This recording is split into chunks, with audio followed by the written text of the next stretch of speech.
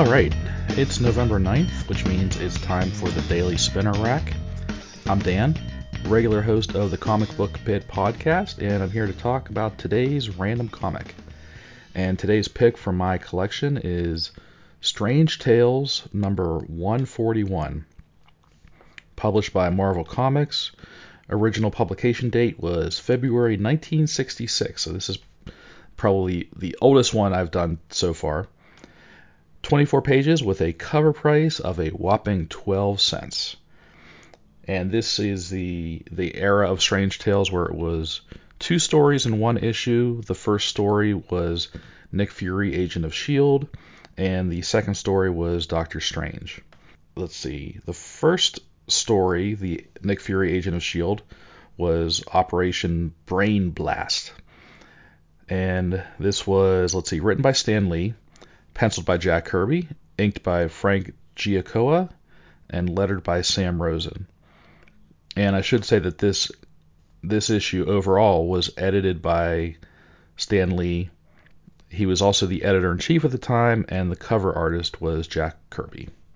In Operation Brain Blast, this picks up from the last issue where Hydra agents are being rounded up by S.H.I.E.L.D. after an assault on the Hydra base that they're at, and the incredibly shirtless Nick Fury, Dum Dum Dugan, Gabriel Jones, and a woman who is she's Hydra, but I guess she helped S.H.I.E.L.D. infiltrate and take down Hydra. She's wearing a Hydra uniform. She's just called Agent G. They're trying to, like I said, they're rounding up all the Hydra goons, and they're looking for the man called Imperial Hydra, who's kind of the big boss. They have to use a bazooka drill to break through a steel door that leads to the building above where Imperial Hydra escaped to. That's Gabe Jones's his specialty. He comes up with the bazooka drill that has 5 enormous diamond tips on it, so he starts tearing up that door. Meanwhile, Imperial Hydra, whose name is revealed to be Arnold Brown, hesitates with his finger over a button that would destroy the entire base below him, because he realizes that his daughter, who is also Agent G, would also be killed in the blast. All of a sudden, 2 Hydra agents bust in who had been stationed in the building above the base, and they're trying to escape the S.H.I.E.L.D. roundup. They see Imperial Hydra, who is actually, he doesn't look like Imperial Hydra right now. He's in his civvies, so he looks like just plain old Arnold Brown, who is just a middle-aged gentleman. They think he's just a normal guy, so they pull their guns to kill him, and he's trying to tell them, "No, I'm your boss. I'm Imperial Hydra." And despite his claims that he's their leader, they totally kill him. They're like, "No, you look too normal." And Imperial Hydra's like, "You guys, I was wearing a robe that was padded, and I was wearing shoes that made me look taller." And they're like, "Nah, bro, you're dead." And they kill Arnold Brown, aka Imperial Hydra, and then they escape. They go out the window. They use these vacuum shoes, which essentially lets them walk down the side of a building. So Fury and the rest of the agents of S.H.I.E.L.D. and the other characters dash in. Agent G finds her father's body, and she finds another set of vacuum shoes. Fury decides, he says, "Well, I'm going to throw those on, and I'm going to go after the guys that killed Imperial Hydra." Agent G says, "Well, maybe I should test them out first." Fury decides, go ahead, and he essentially lets her escape, under the ruse of, she's just going to test these and walk out the side of the building. She keeps on walking, and everyone's like, they're like, "Nick, what are you doing? You're gonna take the heat for this one." And he's like, "I don't care."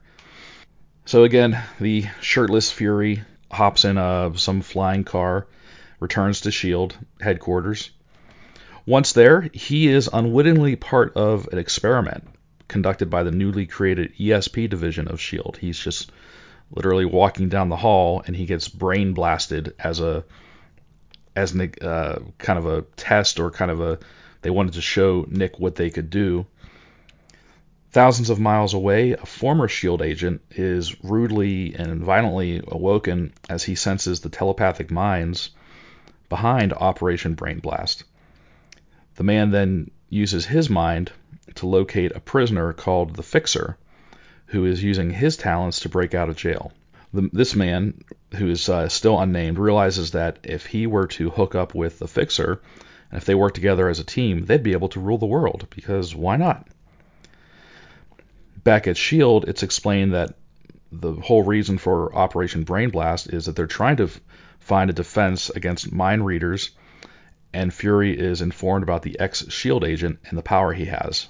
So that's referring to the guy that we just saw in the last scene, who turns out to be, it's not revealed in this issue, but he looks like Mentallo, who is turns out to be an eventual Marvel villain.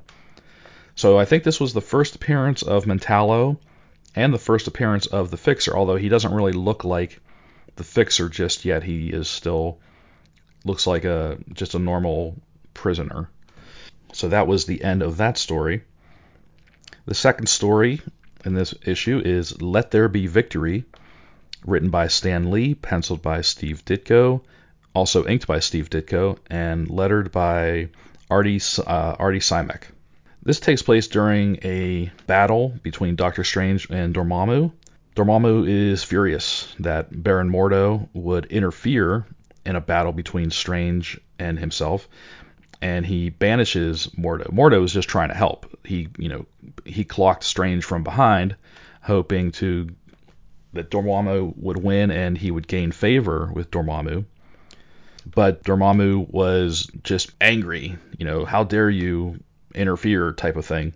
So Doctor Strange kind of recovers from his getting blindsided by Mordo, and he resumes his combat against Dormammu, a fight that Doctor Strange actually wins after many pages of supernatural combat. After his defeat, Doctor Strange forces Dormammu to never turn his power against the Earth, a vow that Dormammu begrudgingly accepts. Returning to the Ancient One's cave on Earth, Doctor Strange and the Ancient One are later contacted by Dormammu. How many times can I say Dormammu in this episode? Who forces them to watch helplessly as he banishes Clea to another dimension. I should mention in this issue, Clea, her hair, I know she has white hair, but the way it's drawn, it looks like it's shaving cream. It just looks like someone took shaving cream and just made a shaving cream swirly design on her head. So Dormammu banishes Clea to another dimension. Strange's immediate reaction is, I've got to save Clea. But the Ancient One turns his attention to more earthly matters and says, look, as long as she's safe, as long as we actually don't do anything, because Clea is the only leverage that Dormammu has. So the Ancient One, he fixes his attention on something else, namely those that are tainted by Mordo's black magic, and he sends Doctor Strange back to his sanctum to prepare for the coming battles. Before Strange arrives, however, minions of Baron Mordo broke into the sanctum and planted an explosive device within his home, hoping that the non-mystical device would not be detected and would destroy Doctor Strange. And that's all for Strange Tales number 141 and for this episode of Daily Spinner Rack. Make sure to visit every day for a new review of a random back issue from my collection. Thank you for listening, and we'll see you tomorrow.